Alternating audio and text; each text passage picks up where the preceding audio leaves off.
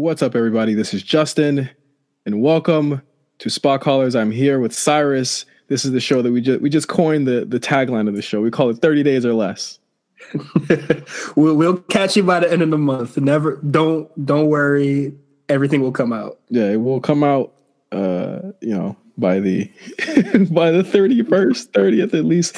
I'm your host, Justin, as well as Cyrus, your other host. Originally, we were supposed to have a guest on this episode, but he was not able to make it this week. He will be on the May episode. So that's gonna even be funnier. I feel so bad. I tried to get him a show that we could probably laugh about, just joke all together. And then he was just like, "No, I'll just do the May show, no problem." And I'm just like, "Ooh, do you want to?" No, it's gonna be funny. Even though I would have liked to hear his opinions on this, I think that the show we're gonna do next month is gonna be way, way better. But yeah, we have a pretty good show for you today. But before we even get started on it, how are you doing, Cyrus? What's been going on in Cyrus's world? I'm doing good. As far as a wrestling standpoint, I'm watching a lot more wrestling than the last time because I took a huge break after after the last episode. Did you watch Mania or anything like that? Yeah, I watched Mania, but after I watched the David Arquette match for the show, I had to bury that with a lot of I had to bury that with a lot of wrestling. So after Mania, I've been watching NXT UK, which I haven't, 205 Live, Stardom, and just random matches that pop up on the timeline or that gets put into my recommended on YouTube. All right, yeah. I think it's pretty much the same. I mean, obviously, I watch a lot of things, and I also host a lot of things. Yeah. So, I think that obviously, we of course have the HO RNC network. We have a new show called The Call Up featuring Eric Kahlo, a homeboy Kahlo. He's got the best voice in podcasting. Have you heard his voice yet?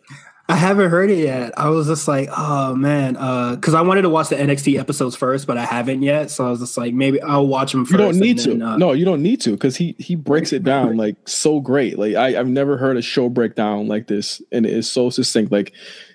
He's literally my favorite host right now. He's got such a great. I wish I had his voice, but he has a show called The Call Up that goes through NXT and NXT UK every Friday on the HO RNC network. Of course, this show will also be there every month in 30 days or less. That is, that's our promise to you, and the show as well. So for May, you have that to look forward to. But we also have stuff like late fees and RSPN and Perfect Play, Lookout, all that stuff on the proper RNC Radio channel. We also have the RNC Radio podcast proper, which made its triumphant return in 30 months or less this week with myself and Josh P. So make sure you check that out on iTunes, Stitcher, Google Play, Spotify, Spreaker, everywhere podcasts are being delivered to you. But let's go ahead and get to the show today, Cyrus. We watched Joey Janela's Spring Break 2. Why did you pick this show? I picked this show because, Joey Janela has made a name for himself with these shows, and they are what is it? The fool's gold in Mania's weekends. They sell out super quick. Everybody just loves it, and even though the shows are at midnight or at 2 a.m. and it doesn't end till 5 or 4, everybody's still up and watching with all the craziness, all the shenanigans, all the indie stars, all the the back of the room jokes. Yeah, celebrities, all the back of the room jokes that just happens in the wrestling community just comes alive in this event. And I think I would love to see what Joey Janela's Spring Break 4 is going to be like in Tampa. Now, you did go to Mania weekend this year, correct? No, I didn't. Not this year. I mean the year of Spring Break 2, in Louisiana. No, I went to Bloodsport. I mean, you were there. You were in the city that weekend. Oh yeah. What was the feeling like? What was the vibe in the city that day? Bourbon Street is is nothing like I've like witnessed before since I was only 21 last year when Mania Weekend happened. So I've never been in like that chaotic energy, even though I am from Florida. Like you know how what is it? The Bills Mafia or whatever, Yeah. the dudes that just like tailgate and like kill themselves before games. It's like that times 1,000. Because these are actually wrestling fans, and there's wrestling fans at bars just walking out and about. Insanity. Yeah, I didn't. You know, this is another Mania I said I was going to go to, and I didn't go to. I will be in Tampa though. I will be in Tampa though. I'll be there. Sure, it's fine. You know, I'm going to be there. Me and Mark could record the show, and you know, say you died or something, and we'll be okay.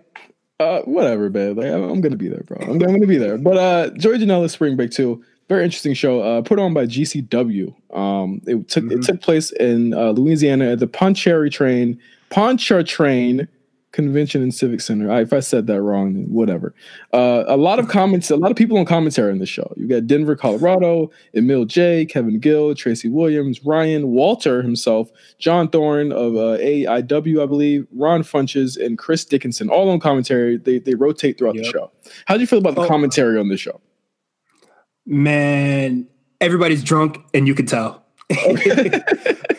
I think a lot of the commentary is like really fun. Some of it not so like fun. Like, and I'm going to talk about it.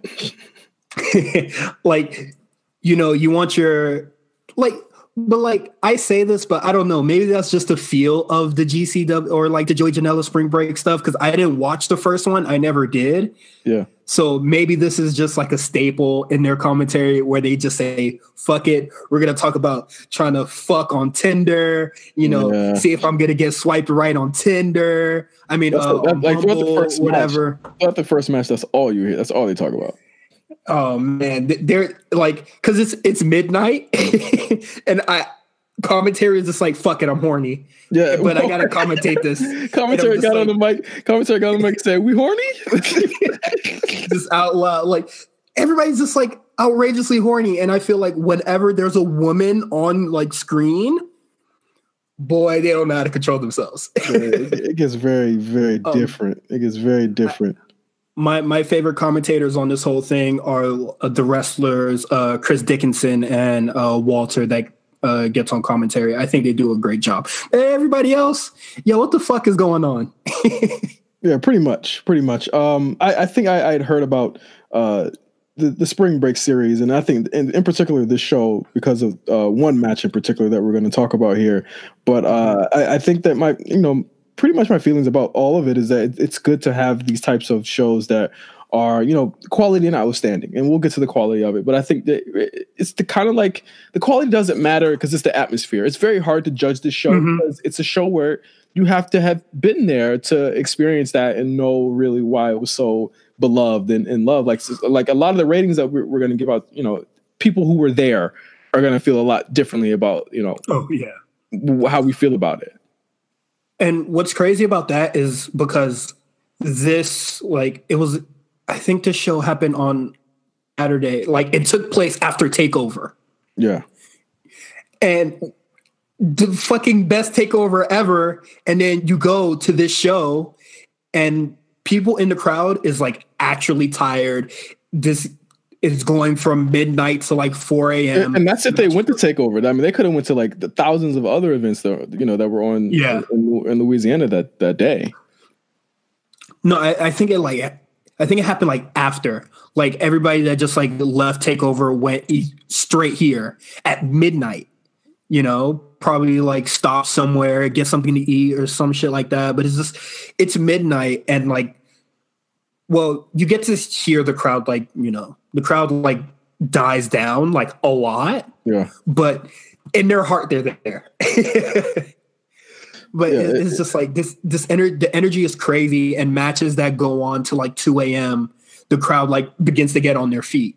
Yeah. Yeah. And pretty much like you mentioned earlier, the whole feel of the show is very irreverent. It's very different. It's very funny. It's very meta, so to speak. They are looking at the camera and talking to the audience the whole time during the show. It's kind of like the Deadpool of wrestling shows, which I'm tugging my collar like, but to start in a good way.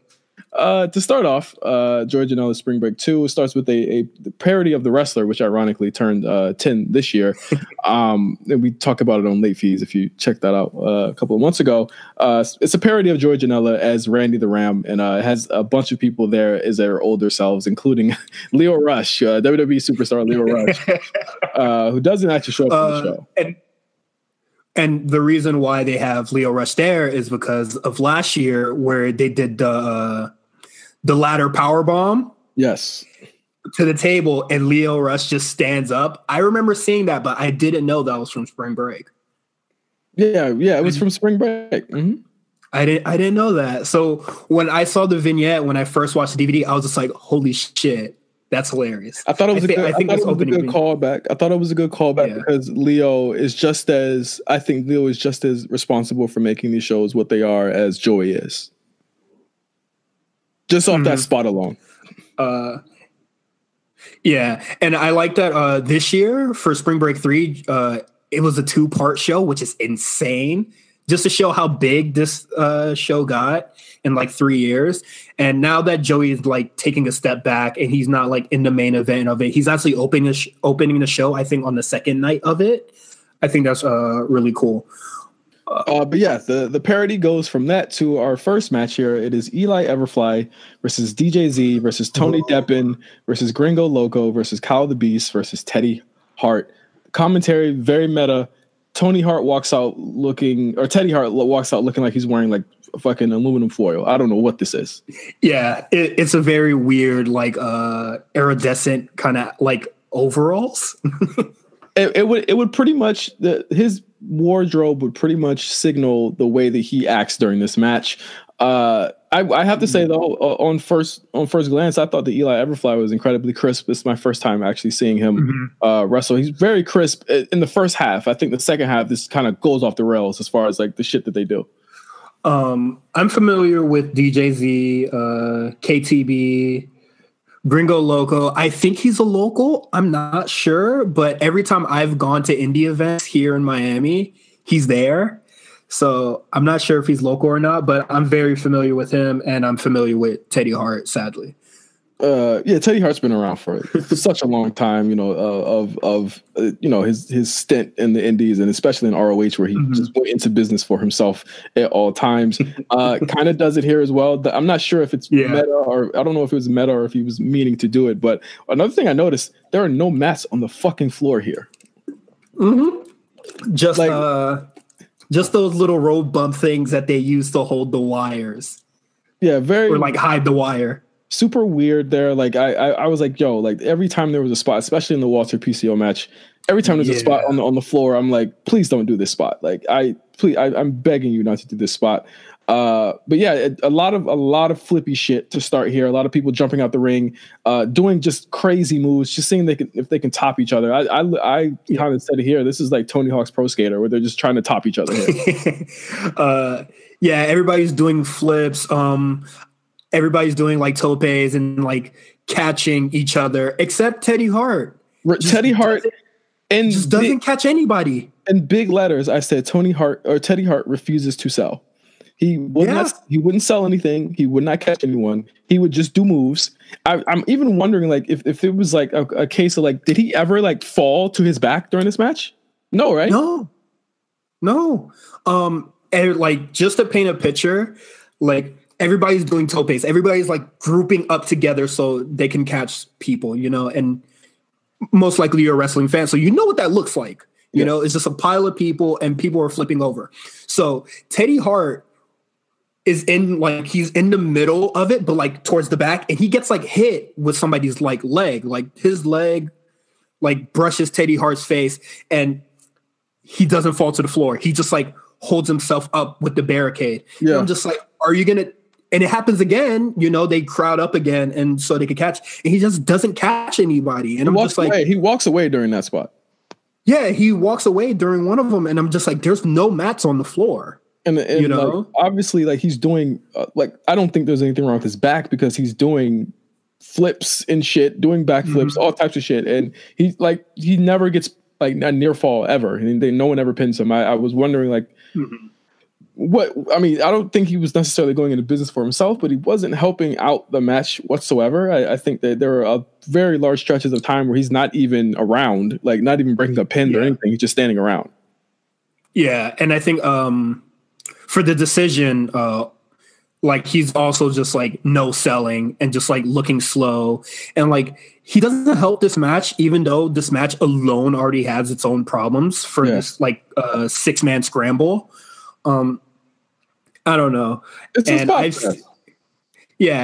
I've seen Teddy Hart in MLW, and he just does moves, you know? Yeah. But he wouldn't help out these dudes here to do any of their shit. And I thought that was really shitty. There's way too much going on in this match for me to even for me to have even tried to type out everything that was going on. Eli Everfly does win with one of the most insanely unsafe moves I've ever seen in my life. A flipping pile driver off the top rope. What the fuck? I type. I give this one a 2. That's a pure spot fest. I thought Teddy Hart was terrible here. I thought it was a pretty middling opening match for the show. One of the insane spots for me was when KTB, he's wearing the black singlet, and he has a man in the fireman's carry, and somebody like does a double stomp off the dude he's holding in the fireman's carry into a senton. Yeah. I was just like, you're like sitting like his like just fuck his vertebrae, huh? I just thought that like there was a spots where there was just like let's make this an epic opener like the old Dragon Gate 6-mans and shit like that. Like I just thought they were too aware of it, and I thought I even thought commentary didn't sell enough of what they were doing and just how amazing what they were doing was. I think they were kind of like on this isn't the best commentary. Like let's just start out with that. So I'm not gonna try to harp on it, even though like it bothers me. Commentary doesn't try to make anything seem epic, and they talk about the exact thing that we just spoke about with Teddy Hart, how he doesn't like sell anything and how he's like never falling into the floor. They mention it, but they don't like go hard at him about it. Like they kind of mention it and kind of like, oh, I guess that missed Teddy there. Like they would mention it in a way where it's like not trying to bury him, basically. You know, they try to make this like one of the like the crazy 6-mans that are in Dragon Gate, but there's rarely ever more than two people in the ring at the same time. Yeah, which is like super weird. It was just like, all right, you go in. All right, now you go in. All right, now you go in. Now you go in. We're gonna do our flips, and now, you know, let's wrap it up. For me, same. 2 stars. I did a rewatch for the show yesterday, and I would have rated it much lower, but let's go with 2 stars. 2 is fair. I think 2 is fair. I mean, I got to give it 2 for the athleticism at least. And I thought Eli Everfly was pretty cool, even though that power driver was like, what the fuck are you thinking? Next match, James Ellsworth versus Matt Riddle. There's a very good video package that opens this with James Ellsworth kind of talking about his road to where he's at through the WWE and back to the Indies, where he wants to wrestle all of his faves. And then on the other hand, it has Matt Riddle, just tremendous, just basically shitting on this match and saying, do I really have to do this? I think the actual video package is longer than the match here. I think the match goes. The match is about 3 minutes long, 3 minutes and 30 seconds long. Ellsworth goes for the leg. That's about it. He hits him with the no chin music. Riddle gets up, does some things, chokes him out. That was it. Squash match. I didn't even rate it. It's a total squash match, but I think you're underselling like a lot of shit. How Matt Riddle is like really selling for this motherfucker when he really didn't have to. Well, I think, also the match is short because he probably had another commitment to go to during that night. Anyway, Matt Riddle that year was the MVP of Mania Weekend. He had about like 20 something matches, I think, that year.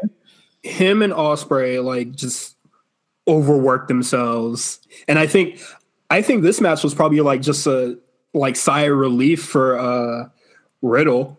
Because, this match is like 2 minutes. Very easy match. Squash match. I didn't even rate this one. There isn't even much to say there. I gave it a 3.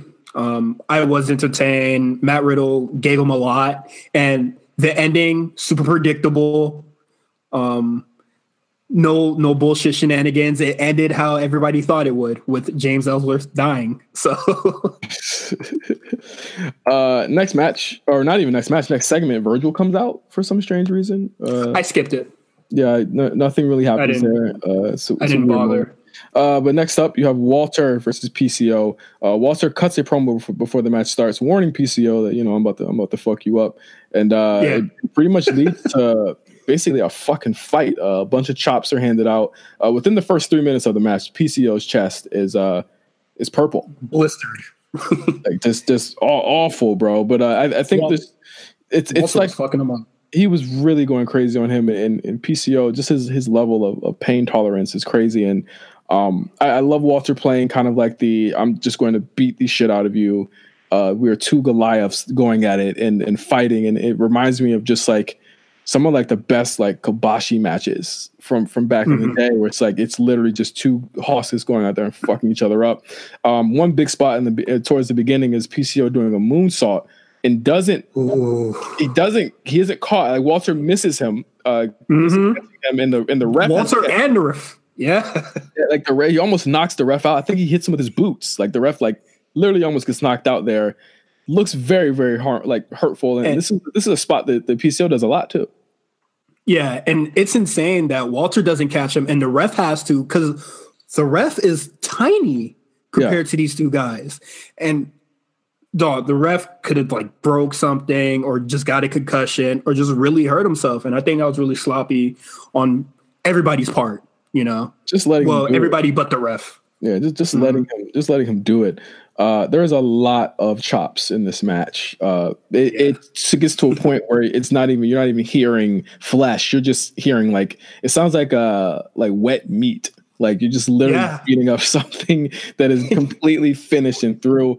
A lot of huge spots here. Walter really kind of a different match for him because it's, usually you see him beating up on like smaller guys, at least at that time. But here it was really cool to see someone that was his foil and was asking for it right back. There's a part where like PCO like lets his straps down. He looks like he's dying. No, he was very winded here. Like within the first couple of minutes, I think the first 5 minutes, he was super winded during this match.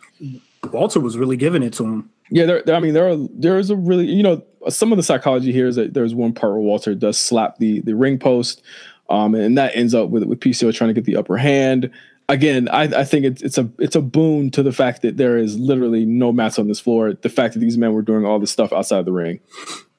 Yeah, it looks super painful. But to end the match, PCO. I will say the ending's kind of flat. PCO wins it with the Swanton Bomb. Wasn't expecting it to end there. I thought I could have sworn this had a more epic ending than that. But I'm very surprised that PCO won this match. I am very surprised as well because Walter was really beating the fuck out of him. Yeah. Wonder what it was, but then again, if you think about it, if you trail it all the way back there, Walter looked to at least be on his way out. He would, by the end of the summer, be signed to the WWE anyway. So this might have just been his way of just kind of doing the duty for everybody on the way out. I gave this one 4 stars, which is really crazy for a young person to do, like on his way out, like just Walter is much younger than fucking PCO. Actually, he is young. He's only 31. I'm older than him. Yeah, that's crazy. But yeah, I gave this match 4 stars. Let me see what I rated it. I gave it a 3 1/4. I really enjoyed it. These guys killed each other. Sometimes these matches are good for me if done and sparingly. I feel like New Japan and shit like that, they do this like literally on every one of their big shows. You can expect a heavy chop and drop you on your head like match every time out on a big show. Yeah, like where they just kill each other.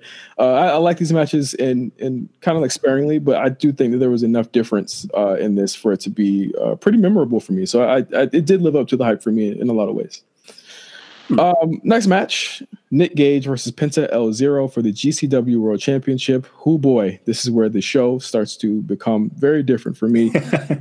I did like the opening the opening video package for this with Nick Gage talking his shit. I always find it funny that whenever there's a white dude talking gang shit. Are you familiar with Nick Gage? Lightly. He was in CZW, correct? Shit, probably. I believe he was.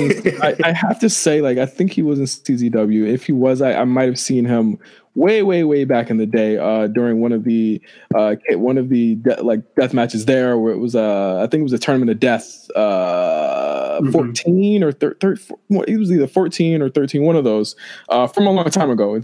He was in. I do remember, a lot of bad things that happened to him in matches. It was he's just crazy. Like if you look at what he looks like and like back in the day and what he looks like now, he's like a completely different person. Oh, I'm gonna have to like see a picture then. I just know Nick Gage from when Rich Swann was talking his shit on Twitter, like after Nick Gage just got released from jail for robbing a bank. Yeah. I just know Nick Gage from GCW. I didn't really know him from anywhere else, but he's taken his deathmatch legacy to the next fucking level, honestly. Yeah, and it's crazy. Just like Joey Janela, he has deathmatch tournaments like named after him. Like I think it's called like the Nick Gage Invitational, where just all the best come out. People from CZW, BJW, and GCW. Just everybody coming out and killing themselves in the name of Nick Gage, which is pretty fucking sick. Yeah, pretty insane guy. I had to chuckle thinking about him peddling gang shit to a bunch of overweight people who love wrestling and a bunch of fucking marks. Yeah, like I have to laugh at that. Like, yeah, all right. What y'all know about this MDK nigga? Put him in Compton. Let's see if we can talk that gang shit there. Oh my I god. was stone facing this whole thing. His whole gimmick is just kind of like, yeah, whatever. I was like high key shook that he was gonna say the N-word. Oh my god! But I don't think he'd take it that far. I hope he's smart enough. My first note on this, and obviously Penta El Zero is someone who has kind of deteriorated in the past 4 years since his heyday. Yeah. First thing I typed was, "This is kind of bad."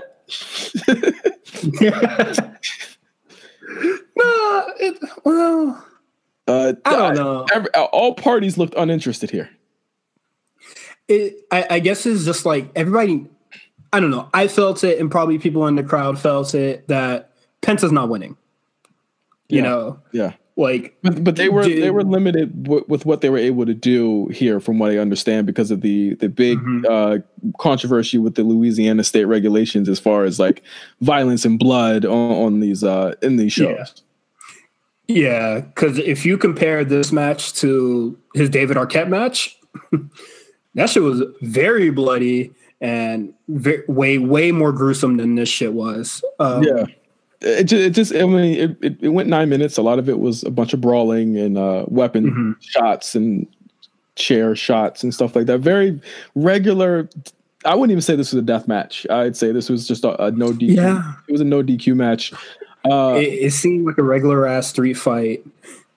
Nothing super crazy. Penta just looked like he was just a body in a ring there. He looked very, very, very bored in this match. The finish was very flat. He reversed the superplex into a powerbomb, I think it was a powerbomb into a table. What did I type here? And he reversed into a powerbomb into the choke breaker, to the pin. I give this one. Penta looked uninterested, and Nick sold for half the match, and then just won out of nowhere. Yeah. I gave it 3. I liked it for the most part. Like it's not that brutal compared to the more deathmatch stuff that we've seen, or just stuff I've seen in general from Nick Gage. But I guess just the Louisiana shit just really like fucked them over on this one. This is by far not Nick Gage's best match, and not Penta's best match. When is the last time he had a best match that his brother wasn't involved in? Fuck. Lucha Underground. Yeah, there you go. I think that's where all his best matches are, where it's like heavily edited, which is insane. Yeah. Next up, David Starr versus Mike Quackenbush. Very long video package to start this. Mike Quackenbush, obviously, the innovator of a lot of fucking moves. The guy who put Chikara on the match. Yeah, like okay. I have to say, like, to me, like a long time ago, obviously there was a wrestler called Nova, who was in ECW, who claimed that he created all these moves. And a lot of the moves that Nova was using back in the day, like a lot of people like took, like honestly, like because they look cool. Mike Quackenbush, for a lot of like, you know, indie guys that do a lot of like the lucha style and stuff like that, a lot of even like the European style of wrestling, like this guy was like influential for a lot of those guys. So I could understand David Starr being such a big fan, because even if you look in like ROH, if you look in Chikara, look at a lot of different promotions, he was everywhere. Like he was a guy, him and Chris Hero were all over the world at one point, and you know, they're pretty much the most influential guys on the indie scene. So like that's why WWE brings him in to help him work with a lot of the students in the performance center, and even like people like Alexa Bliss, who took a lot of moves from him during her return to the ring in the WWE. She learned it from Quackenbush. So he is someone who, you know, has a lot of tenure and a lot of respect for a lot of people in the independent scene, because he never ever went to a major promotion ever. Okay. So go ahead. I didn't know who Matt Quackenbush was. I just know he was like very important, just based off how commentary portrays him, and you know, David Starr gave him much respect. But when I first saw this, I had no idea who Mike Quackenbush was, but I was very familiar with David Starr, and I did not like David Starr at all, and I kind of still don't. So when I first saw this match, I was just like, damn, that really sucks that, you know, this match goes the way it does. Yeah. I think the idea here was David Starr is playing like the over enthusiastic fan of Mike. And then he goes into like the crowd wasn't feeling the face versus face thing. So of course David had to kind of take it up a notch and turn heel. Basically, he played heel in the match, which made it a lot better. Again, very, very, you know, very short match. It went around 11 minutes. A lot of it was Mike Quackenbush fighting from under to another flat finish. Oh, yes. The finish is so flat. Walter, who is on commentary, goes, "What a disappointment." And I said the same. Walter's actually tremendous on commentary here. Oh, yeah. He is bigging up Quackenbush, and he is burying David Starr. And I was just like, damn, like he has a really, like, he's really good at this. And the part where David Starr kind of like turns it up by like dropping Quackenbush on his head, which originally I was just like, ooh, that was really shitty. And they're just like a man that's known like for concussions. I was just like, ooh, yikes. And he does it like twice, where he like drops him on his head like twice, and Walter just like turns it up on the hatred. I thought it worked very well. I think my problem with this here is that I don't think David Starr and Mike, who obviously is like not where he used to be, a tad slower than where. Well, I don't think you could turn it up, because you know. Well, people were tired. Obviously, people were tired. Obviously, in the crowd too. Mm-hmm. They were feeling it. They would turn up a bit in the next section of the show. But I mean, I think it's a cool down to really. I thought they positioned this to be a cool down for the Nick Gage match. That ended up not being as violent as people probably thought it was going to be. But I think all in all, like it you know. Quack just wasn't. He's just not there anymore. It's like looking at Samoa Joe today on TV. It's like he's just not that guy anymore. But again, I got to commend both guys for at least trying and trying to. And David Starr, even though I'm not like a huge fan, he tried to get as much as he could out of Quack, even though you know you weren't going to get 2004, 2005 Matt Quackenbush. It just wasn't going to happen. I gave it a 2. I gave it 2 stars. A flat finish, but it was solid work by David Starr as heel here. I gave it 3. I did like a lot of the wrestling that was in the match because boy, you don't get a lot of that in this fucking show. But this is the one few times that people are actually like wrestling in the match, and I really appreciate that aspect of it. I'm certainly higher on it this time than I was when I watched it the first time, like that year. But I don't know. I'm still not convinced that David Starr is like nice, you know. Yeah, he's got moments. He's got moments. Obviously, I think that his persona on social is very.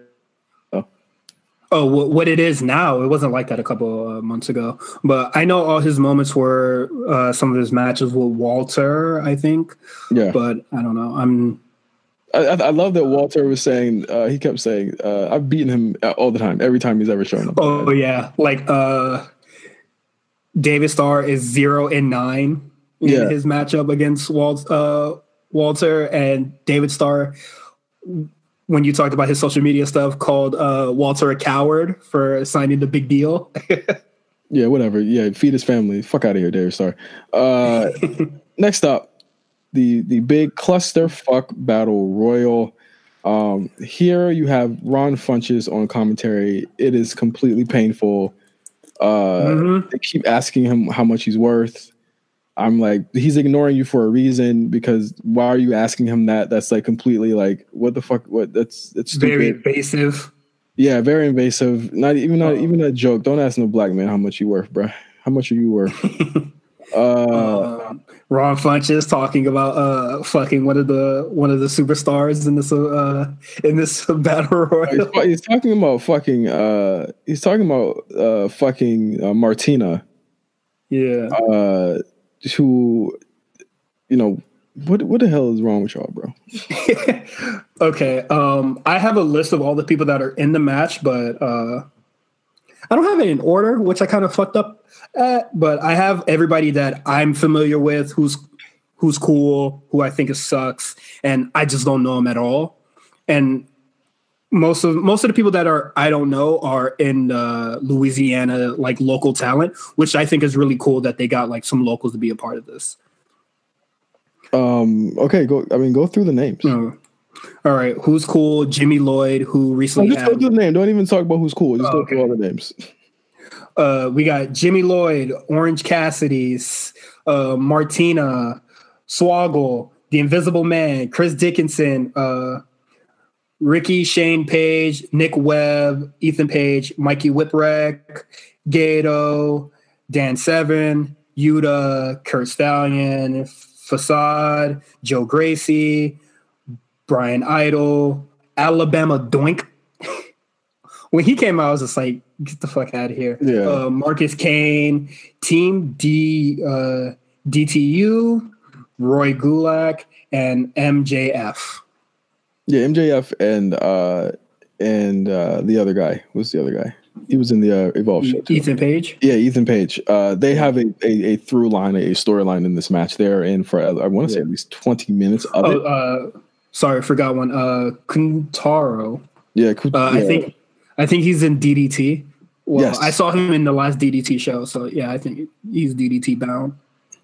He's a drifter of a lot of promotions. The masked wrestler here. This match is 40 minutes. So I feel like it. It's a very, very long 40 minutes with a lot of like I was very unclear on the rules also. I didn't know it was rules? pinfall. I didn't know it was pinfall or there's like pinfall and over the top rope, but sometimes it's not. Yeah. So people are getting pinned in the ring, and I think like Facade does, like he just does like a moonsault off the top rope into the crowd where everybody catches him or whatever, and he's not eliminated. He just hops right back in, and the match starts again. Yeah. This match, it's a clusterfuck, and if I was there at 3 a.m. I would have left. Or However long this shit was taking. Looking at whatever was left on the show, I was like, I pretty much got what I came for. Pretty much Definitely would have left at this point. Yeah, I rated this one a dud. There's not really much there to talk about. There's a bunch of like comedy spots in it. There isn't even any real any real like substance to this match at all, in my opinion. Like again, remember I said earlier, like you would have had to be there to kind of feel the atmosphere of this. I wasn't. So it was very long to me. Like I typed out here, why is this match so long? I have a lot of notes because I was getting tired for this one and I had to like get food and just like stay awake because at this point, like the show is very tiring. And if you don't laugh at the joke, then you're just like, okay, when does this shit end? Because this is like a 40-minute joke. But I have a lot of notes. Having local talent here is cool. I hate that they do this and they do it again this year for for Spring Break 3, where there will be people in the ring, and when there's an entrance, everybody will stop what they're doing and look at the entranceway. Yeah. Why do you do this? Don't do that. It's a part of the psychology of the match. I don't know. That shit kills me. Chris Dickinson cleans house I don't understand why, especially when the random intervals is whenever the fuck. No, sorry. We're not going to talk about this whole match. I'm sorry about talking about. We're not talking about this whole match. This match is terrible. Really? It is terrible, bro. Like, it is a bad match. It's probably one of the worst matches I've seen all year. One last thing is Mikey Whipwreck shows up and the crowd just explodes for it. Uncle Fester shows up and I said, what the fuck? Why is he here, bro? Oh, and it was like one of the blandest, like regular man outfit. Like wearing Tim boots, big ass Jinko jeans, and a shirt. And the crowd went stupid for it. Yeah, he looked like he could barely move. He looked like he was about to be involved literally after that. But he is a trainer now. He's trained a lot of your favorite wrestlers. So like Mikey Whipwreck, once again, another influential guy.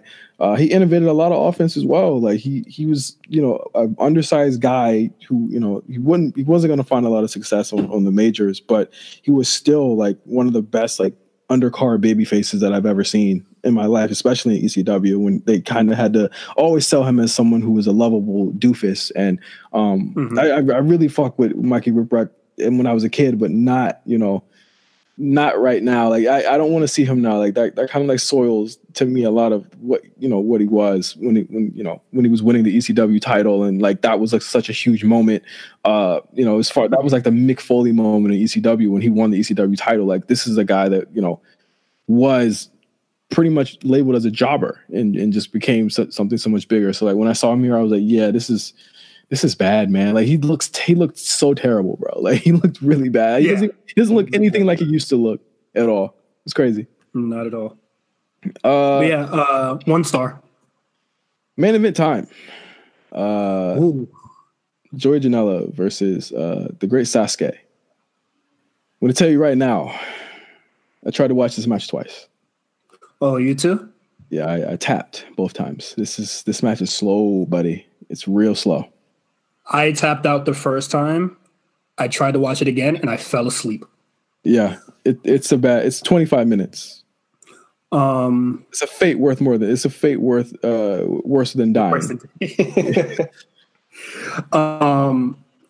Yo, Sasuke is not the dude that you see in GIFs or any of those cool montages that you see on Twitter or YouTube. What is wrestling's obsession with like seeing old dudes come back and wrestle again? Because like here's the thing, they complain about the PCO shit. They complain about it, but here's the thing, they complain about it if it's like WWE doing it or if it's like New Japan doing it. Like what's cool about doing it here? I don't know. And like Sasuke doesn't even come out in the traditional outfit, the all black that people most likely seen in all the GIFs and the YouTube videos and all the montages. He's not that dude anymore. And I saw him again against DJZ. Dude sucks. He's washed. He's not that guy anymore. Super trash. Stop. Like, we need to stop the revitalization of like all these old dudes. Like, it worked out for PCO. Like, Walter did wonders for him, you know? Yeah. But like, what the fuck is PCO now besides just a crash test dummy for ROH? Like basically killing himself. But yeah, this match is what it is. I couldn't make it through this match, man. I just couldn't do it. It was boring. I don't think George Janela is like the greatest, but he beats the great Sasuke in 25 minutes. So there you go. And then they rock out to Bon Jovi at the end. There you go. Which is insane that, you know, I watched the clusterfuck all the way through, and then I couldn't watch this. Yo, man, you can't do this to me. Like, 45 whatever long battle royale, and then this long, slow, shitty like one-on-one match. A lot of dumb spots are being done from what I can remember. You'll see it in the cover art. It just stinks, man. It's not good, man. It's not like, really good. If you didn't if you were there and it's approaching 4 a.m. and you see this motherfucker put a trash can over his head, yeah, I gotta go. Yeah, I'm good on that. I think that's where I stopped at. I was like, all right, man, I think I've seen enough. And I was like, I just kind of cut it off. That's all I can remember from watching it 2015. No. Yeah, 2015. It's very hard to, this match notwithstanding, it's very hard to properly rate George Janela's Spring Break 2. I think there's one really good match. I think the opener is really solid. I think David Starr and Mike Quackenbush is not a terrible match, but I think on the whole, like I can't recommend it. I can't recommend the show. Mm-hmm. I can't. I still say that the best show that we watched is Death Before Dishonor.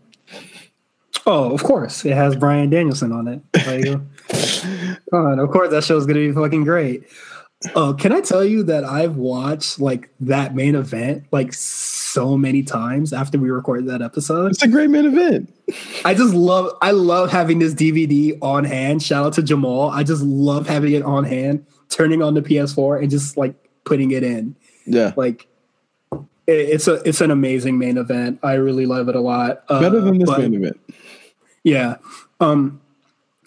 If you've seen Joey Janela Spring, have you seen any of Spring Break 3? No, I have. I have seen very like I am bad this year. I have seen very little indie wrestling. I've seen very little New Japan this year. Like I've been a very bad wrestling watcher. I mean, but it's like it's like right after I do these, I have to turn right back around and go like watch late fees movies, and we're like doing so many movies there now. So it's like WWE is pretty much gets my weekly attention. It's just easy, like that. It's super accessible. Yeah, it's part of my schedule now. You know, it's like I come home, like I can watch it, and I don't have to go look for a link. You know, like I just turn on the TV, mm-hmm. It's there. But I am planning like on a huge like what are the matches that I need to have watched from 2019, and so I can fill in my spreadsheet. But I'll tell you one thing: none of these matches are going on my spreadsheet this year. None of them. Not a one.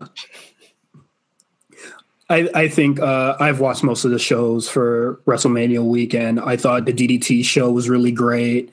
I thought Joey Janela Spring Break 3 is much better this year. Just overall match quality. I think the death match that has Jimmy Lloyd in it is really fucking brutal. Nick Gage has a much better match. The clusterfuck, it's much better this year. I'll say that. It's still a clusterfuck, ha ha ha. But like Necro Butcher's there, even though he's like super old and washed. But like, oh no, see, I can't do that. I can't. But like, hey, Necro Butcher looks like shit, but he still got it. He's still the lovable fucking crazy man. He doesn't do any super insane spots or whatever. Nick Gage versus Otani, okay. Invisible Man versus Invisible. How does that work? Let me tell you, that match, it's so stupid. I had to give it 5 stars. the crowd, like that's the crowd's match. The crowd makes it possible. Okay. Everybody there is an idiot. Yeah, maybe I'll have to check this out. It's a short match, but it brought out that short match. It is not a short match. This match is 7 minutes with two people that are not present and visible. The referee, and the crowd just makes it all possible. It's insane how they're on their feet for two people that aren't there. Okay. Yeah. All right. I might have to check this out. I'm looking at a cage match right now. Shout out to Cage Match. Shout out. George Janela Spring Break 2. That is in the books for spot callers for April. Next month, we have a very interesting show. We have a 20-year anniversary coming up. This is Heroes of Wrestling. Okay. One of the most infamous shows of all time. Cyrus, you've never seen this show, right?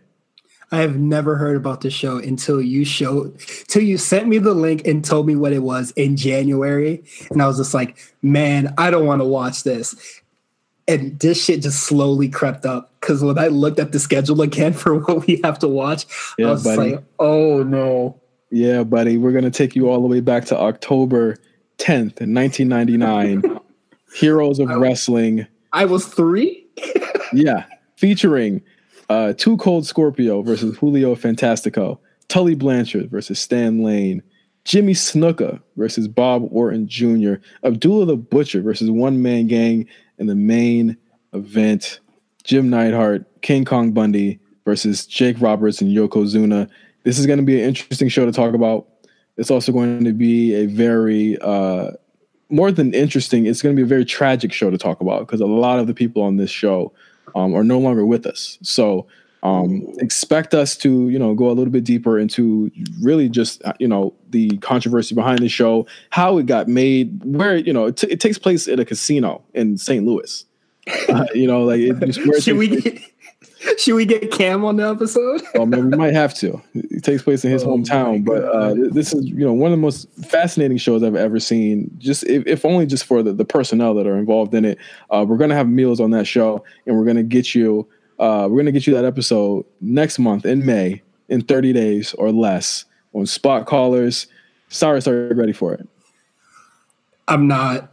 Good. That's the only thing I can say about it. The Jake Roberts promo, you're going to be like, wow, I cannot believe that this shit happened. But it did 20 years ago. It's one of the most infamous pay-per-views of all time. But for Cyrus, I'm Justin. As always, follow us at RNC Radio Live and follow us on SoundCloud at A Show RNC, where you can listen to this show, the RNC, but not the RNC Radio Podcast.